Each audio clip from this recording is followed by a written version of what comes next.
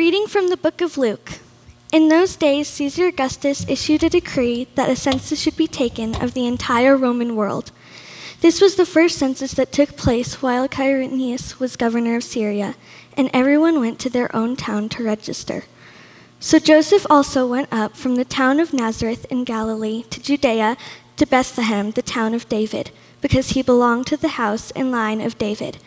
He went there to register with Mary, who was pledged to be married to him and was expecting a child. While they were there, the time came for the baby to be born, and she gave birth to her firstborn, a son. She wrapped him in cloths and placed him in a manger because there was no guest room available for them. And there were shepherds living out in the fields nearby, keeping watch over their flocks at night. An angel of the Lord appeared to them, and the glory of the Lord shone around them, and they were terrified. But the angel said to them, "Do not be afraid. I bring you good news that will cause great joy for all the people. Today, in the town of David, a Savior has been born to you. He is the Messiah, the Lord. This will be a sign to you. You will find a baby wrapped in cloths and lying in a manger." Suddenly, a great company of the heavenly host appeared with the angel, praising God and saying, "Glory to God in the highest heaven, and on earth peace to those on whom his favor rests."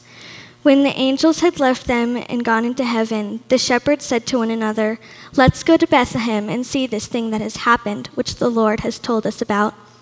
So they hurried off and found Mary and Joseph and the baby who was lying in the manger. When they had seen him, they spread the word concerning what had been told about this child. And all who heard it were amazed at what the shepherds said to them. But Mary treasured up all these things and pondered them in her heart. The shepherds returned, glorifying and praising God for all the things they had heard and seen, which were just as they had been told. The word of the Lord.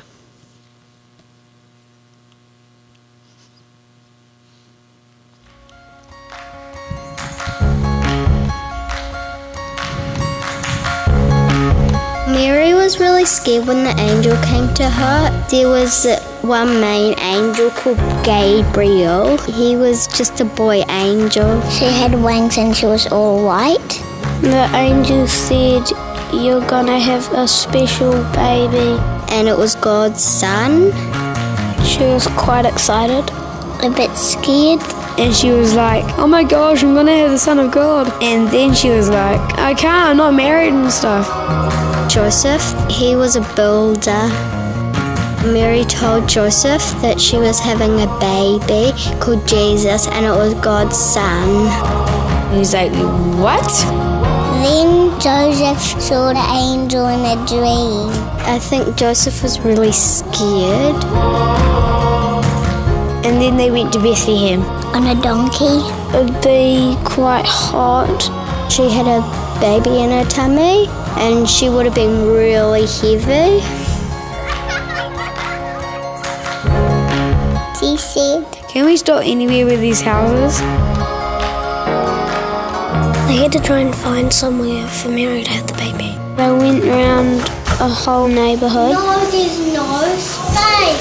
Everyone said no in an angry voice because it was the middle of the night. I said no! The last innkeeper, He said, "Yeah, there's a barn type thing around the back." They had to go to a barn and have their baby. it had sheeps. It was like all hay and animal poop and sheep and things.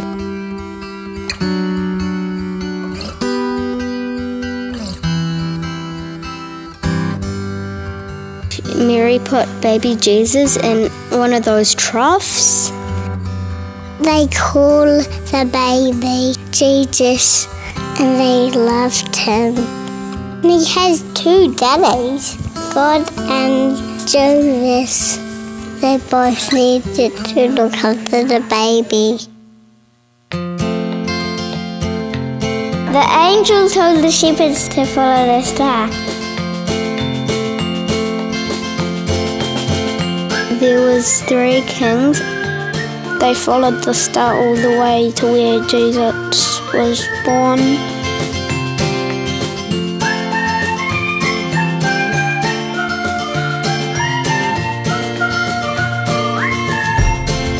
when they get to this table, they give them Jesus the presents. And then they got some angels as visitors too. And then there was a giant star. Everyone was there. Then there was a party.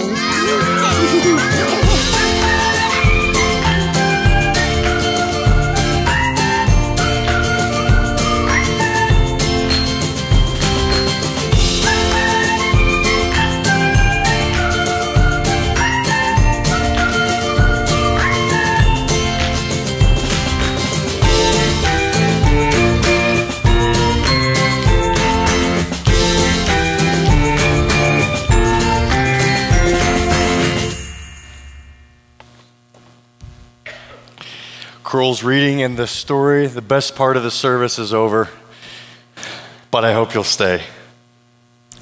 Each week we take time in our worship to treasure Jesus with our money, and so I'd like to invite the ministers forward to receive that up, but we thought we would take a moment and have you share just a burst of gratitude. What's on top of your Christmas thankful list? What are you most thankful for this morning? While we give our money, let's shout it out verbally as well. What are you thankful for?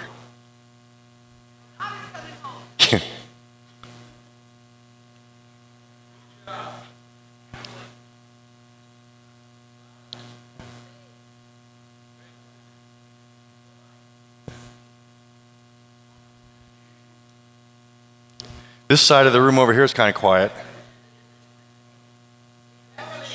Good. Family.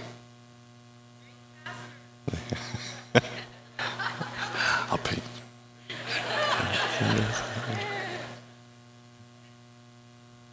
Lord Jesus, hear our prayers. Amen.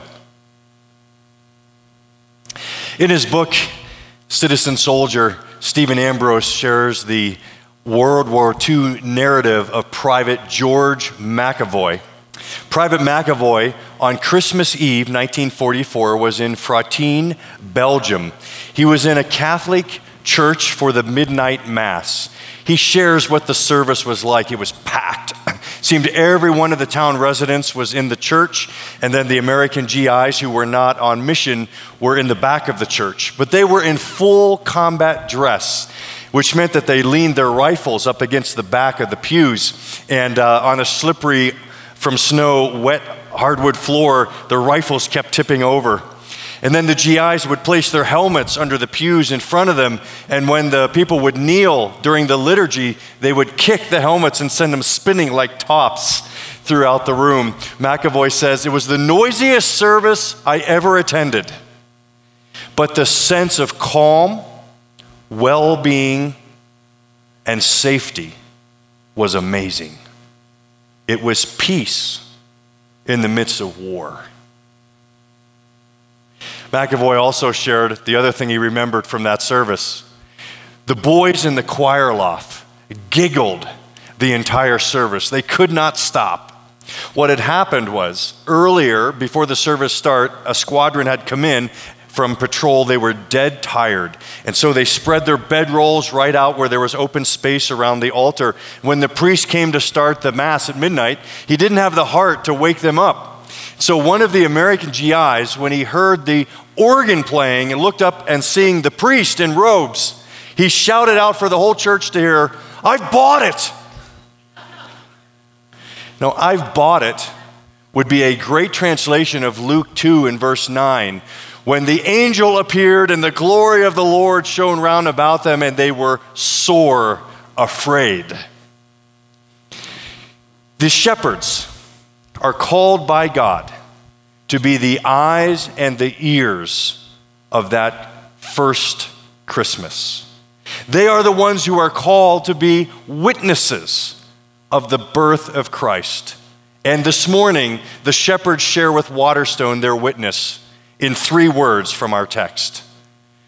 The words of Christmas are grace, peace, and faith. Grace, peace, and faith.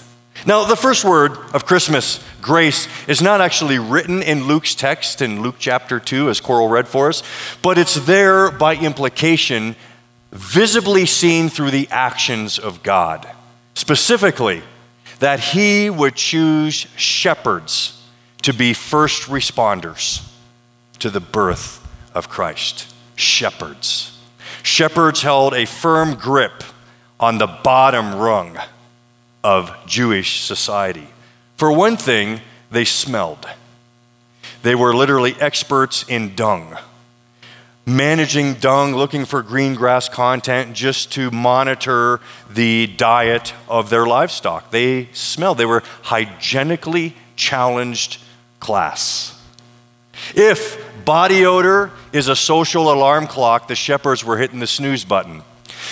That said, they were also on the bottom rung because they had some moral deficiencies. Now, this came to play later in the reputation of shepherds. In Jesus' day, it wasn't the reputation they would have in several centuries. But even in Jesus' day, Josephus writes that shepherds were not allowed to be credible witnesses in a court of law. You couldn't trust them. If in our say, we say he cusses like a sailor, in that day, he lies like a shepherd. It would be something like this. When God wants to give news to the world for global impact, he's going to send his messenger angel to the power place in the world. So he shows up in Washington, D.C., goes to the White House, but walks past the Oval Office, walks past the press room, goes deep into the bowels of the White House, down in the middle of the night where the graveyard shift work release janitor group is on break. Behold, I bring you good tidings of great joy. For all people, today a Savior has been born. He is Christ the Lord. The gospel comes bottom up. That's been Luke's emphasis in the whole Christmas story in Luke 1 and 2, as we've heard week after week, that God reveals himself as the God who wants to bring salvation into the midst of us, but he starts among the poor and the powerless, a manger and shepherds, bottom up.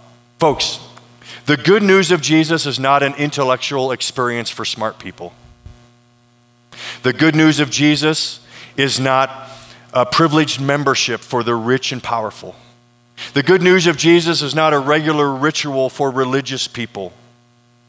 It's good news for the no good.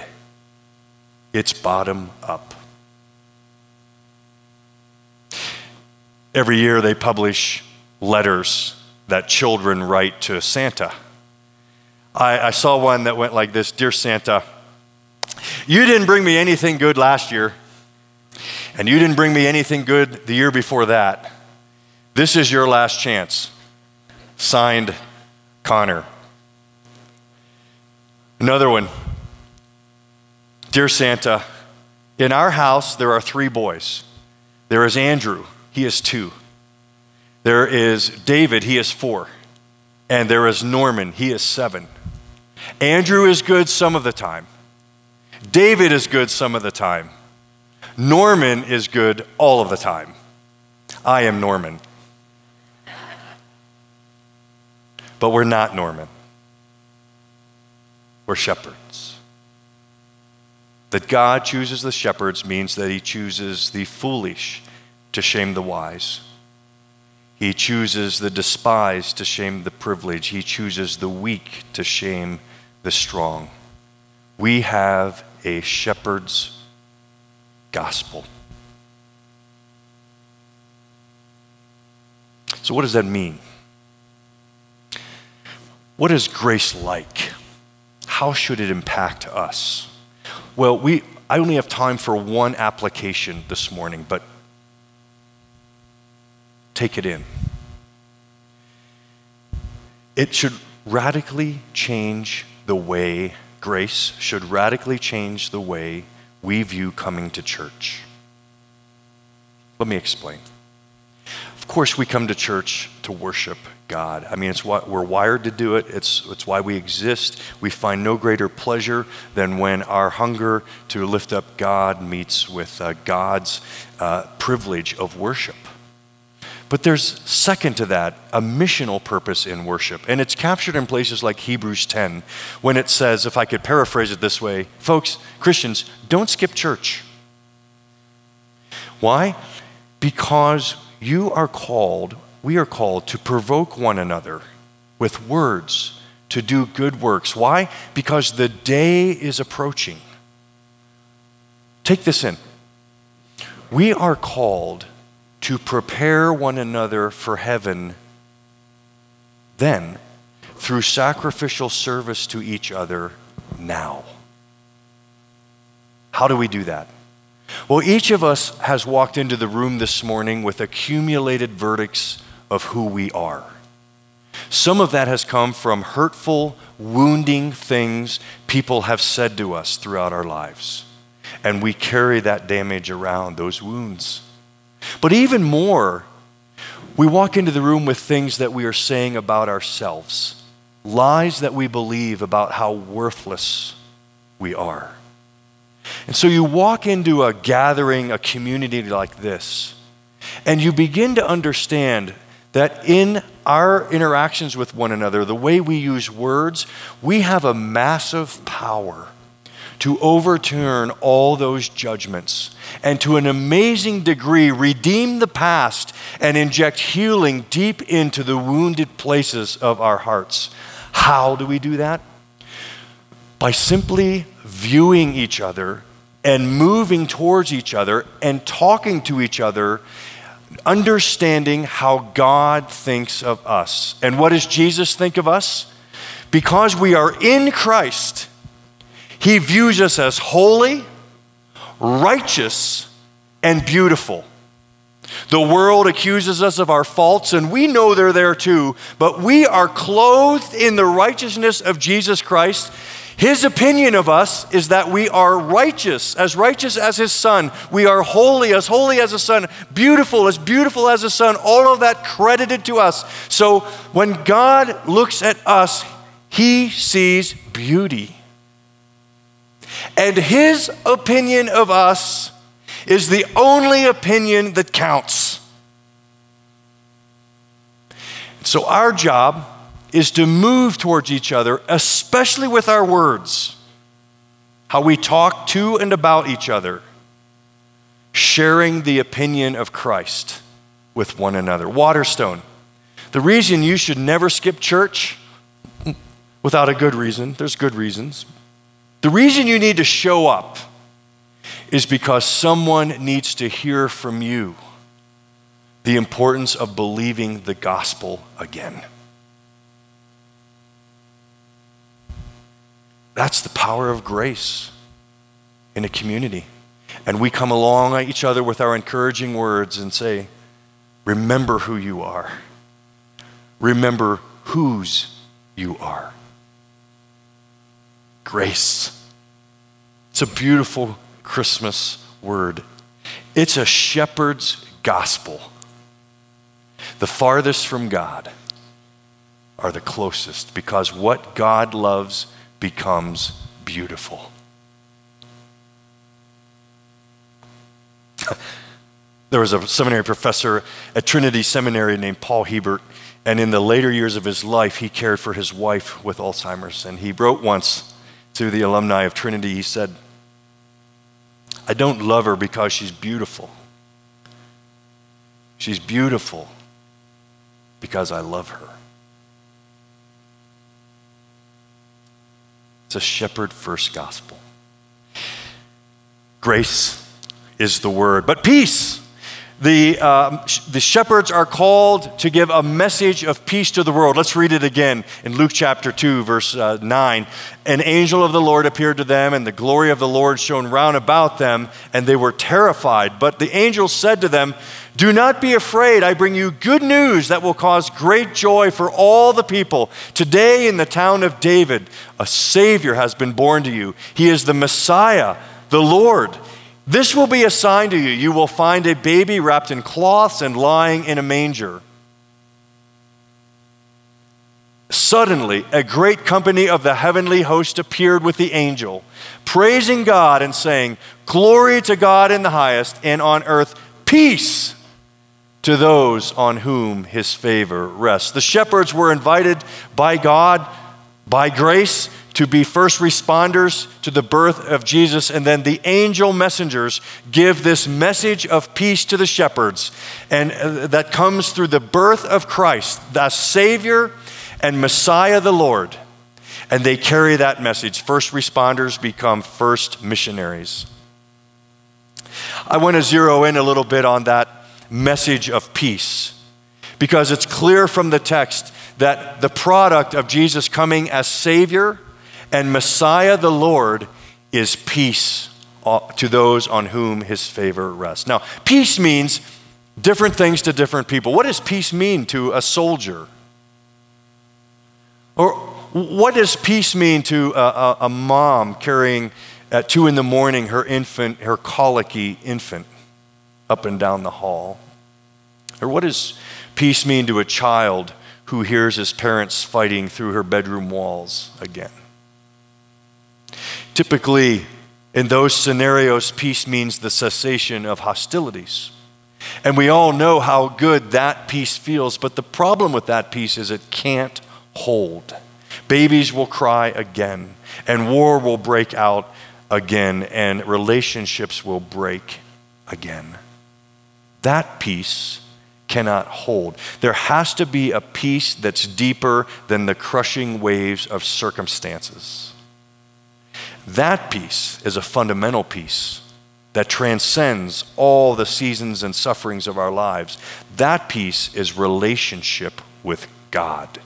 And that's what the angel is announcing, and that is the message given to the shepherds to give to the world, that you can have relationship with God and find peace.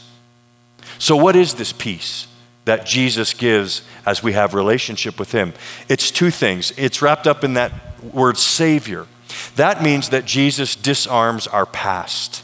He delivers us from our sins. And that's on every page of the Bible, that God is going to send a rescuer who would disarm the past. You know, we carry around our guilt and our shame and our embarrassments and our regrets.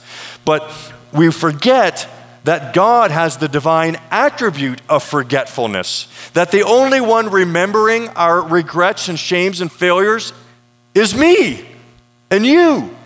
God forgets them. He takes them out of the middle. They are no longer issues of relationship. God forgives, and then our sins are no more. It's in places like Isaiah chapter 1, though your sins be as scarlet. We know this in Colorado, they shall be white as. How about Psalm 103? I will remember your sins no more.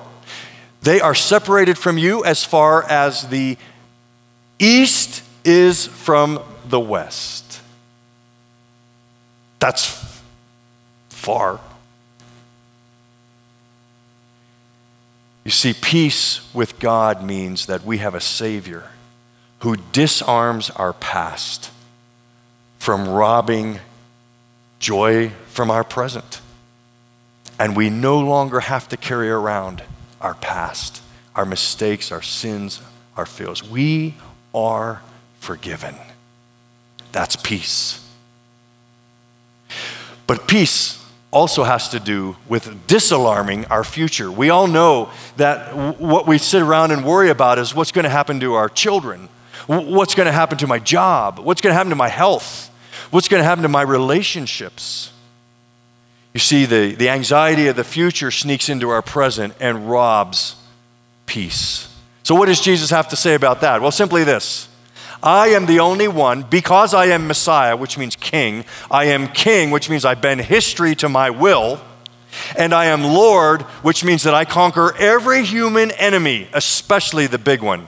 What's the biggest human enemy? Death. Because I am king, because I am Lord, I am the one who can take the alarm out of the future. How so?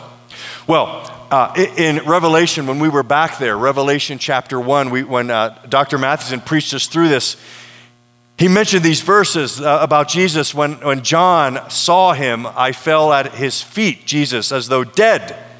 He was so holy. Then he placed his right hand on me and said, do not be afraid. You see, he's the only one who can say it and mean it and promise it. Do not be afraid. I am the first and the last. I am the living one. I was dead, and now look, I am alive forever and ever, and I hold the keys of death and Hades.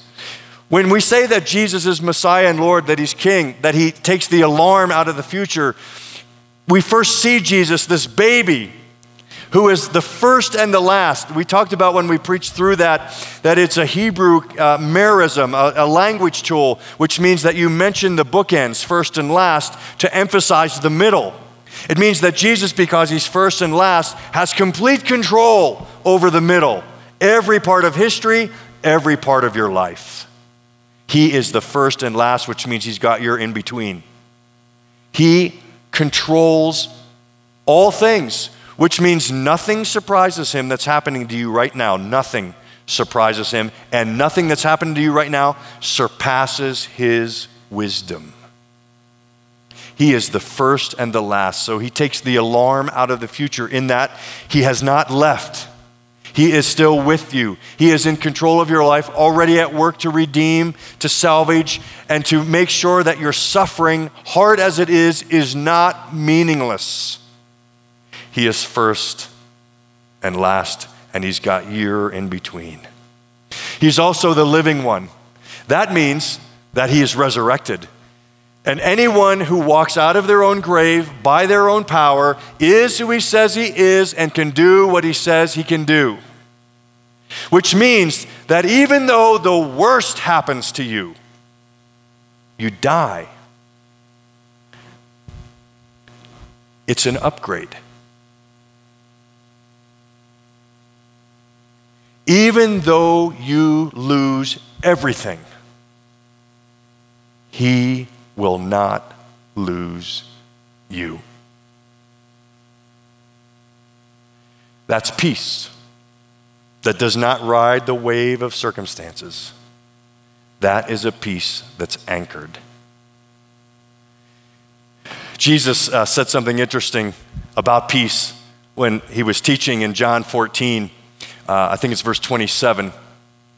Peace I leave with you, my peace I give to you. I do not give to you as the world gives. Do not let your hearts be troubled and do not be afraid. Jesus is here contrasting the two kinds of peace that we have access to. The first is the world's peace. What is peace that the world tries to give? Well, have you watched a Christmas commercial lately? Peace the world gives has to do with a Mercedes-Benz sitting in your driveway with a nice bow on it while your children drink hot chocolate and watch you dance around praising Santa for your Mercedes-Benz.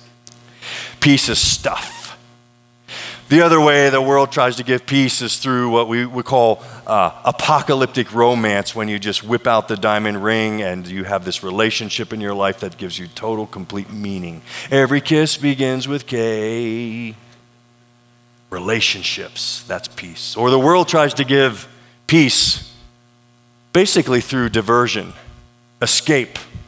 Just catch the bus and head out to Lodge Casino. Escape. Now, let's be honest. Those things are great. Who wouldn't? Point is, if you are holding those things as your peace, as your security, they can't be God to you. They can't be the living one. They can't be the one who has even the hard days under his management. They can't be the Savior. They're great to have. But if you are holding on to those tighter than you're holding on to Jesus, your life will be the epitome of peacelessness, because you will need more and more and more of those things to give what your heart truly needs. The Denver Seminary faculty sends out a devotional each week, and there was a really cool one in there by Larry Lindquist where he mentions this little factoid. You remember in the Peanuts story, the Christmas speech of Linus, when Charlie Brown asks, "What is Christmas?" And Linus goes out and stands, "Lights please," and then he begins to quote Luke 2, verses 8 through 20, and he gets to the part about the shepherds, and when the angel says, "Do not be afraid," guess what Linus does? For one of the few times in Peanuts history, he drops his blanket. It's there. Check it out. I did. It happens.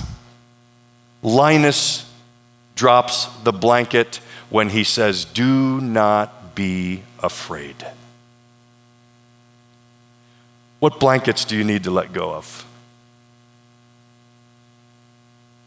What are you holding on so tightly to that you're beginning to understand that you're holding on so tight that it's actually doing the opposite work of peace in your life? What are you trusting in more than you are trusting Jesus?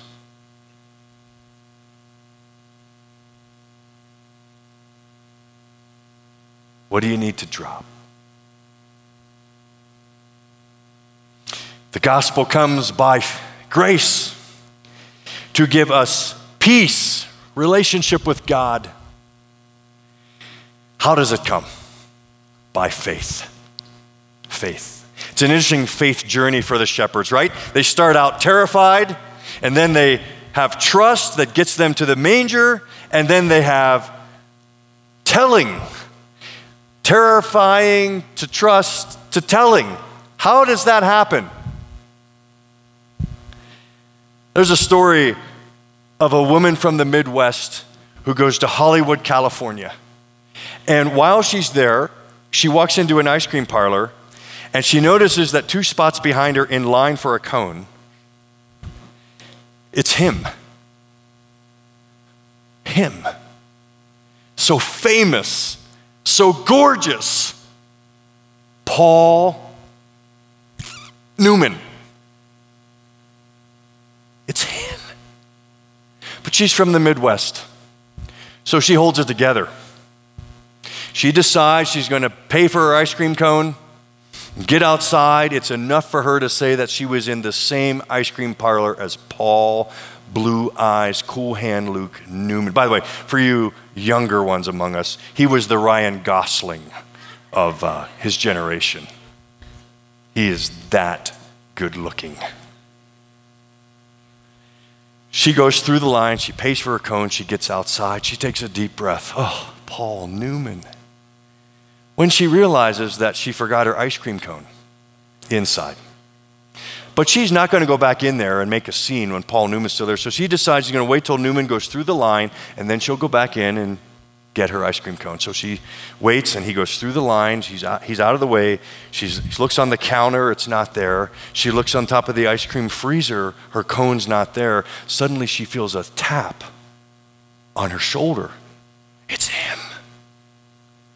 It's Paul Newman. And he said, "Miss, if you're looking for your ice cream cone, it's in your purse." Behold, the angel of the Lord appeared, and the glory of the Lord shone round about them, and they were sore afraid, and they cried out, "I've bought it!" And they put their ice cream cones in their purses.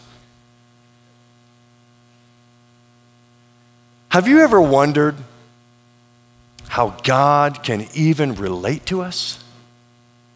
He is so famous, so gorgeous, so beautiful, so holy, so pure, so big, so strong, so smart. And we, so small, so temporary, so weak. Do you ever think that God might feel like one of those supermodels, those lonely supermodels who exist only to give to people, but people really, after they get what they want from them, don't really want any relationship with them. It was Chesterton that said that the loneliness of God is the greater part of the Old Testament. How does God close the gulf between him and us for relationship? Have you ever seen a baby picture of a celebrity? This is what Paul Newman looked like as a boy. A boy. Or, another one that I would go gaga if I was in her presence would be Meryl Streep. Meryl Streep as a baby. What's a baby? We can have a room full here of like 400 people, but if a baby walks in the room, they're the celebrity. What is that? Because a baby is just a person with no persona. But yet we love them more than we love other people. What is that? That is how God loves us. Beneath our persona. Before and after we make all our mistakes, before and after we have all our huge successes, it doesn't matter. What God loves becomes beautiful. And he loves us beneath our persona. He's come as a baby to declare and display how much he loves us. I'm curious this morning too, whether if we flip that around, if this is how God feels sometimes. That the way he's come to love us, he wants us to love him like that as well. Years ago, I knew a young pastor. He had two of the cutest sons you would ever see. And one night, after a long day, this young pastor of, pastoral conversations and pastoral business and all this serious stuff that pastors do, it was his turn to tuck those two boys into bed. So they knelt down by the bed, and the boys said, for whatever reason, Daddy, tonight, you be the boy, we'll be the daddy. And so they had that busy pastor get in his bed, and they pulled up the covers and tucked him in like a burrito. And then they pressed their hands down on his head like through the pillow.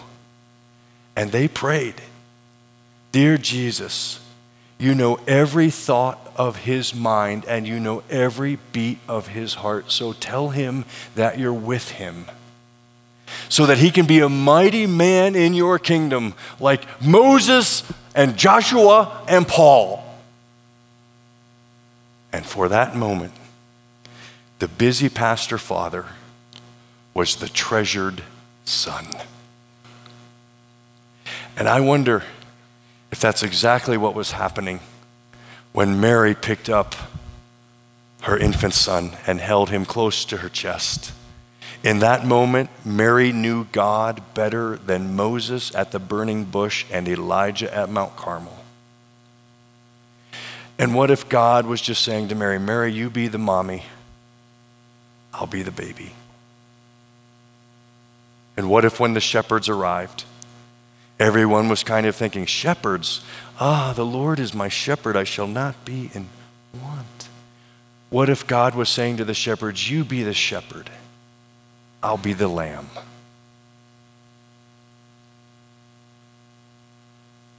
My friends, he is the King of Kings. He is more intimidatingly famous than Paul Newman, but he's very comfortable with shepherds. I know that we have worlds to conquer. I know that we have demons to slay. I know that we have kingdoms to build. But what if right now, in this moment, God is asking you to look into that manger and witness the one who ruled the world from the womb, the one who made the stars, the one who named you, has now come to be with you, Emmanuel. Will you pick him up? will you hold him in your heart? Will you sing over him?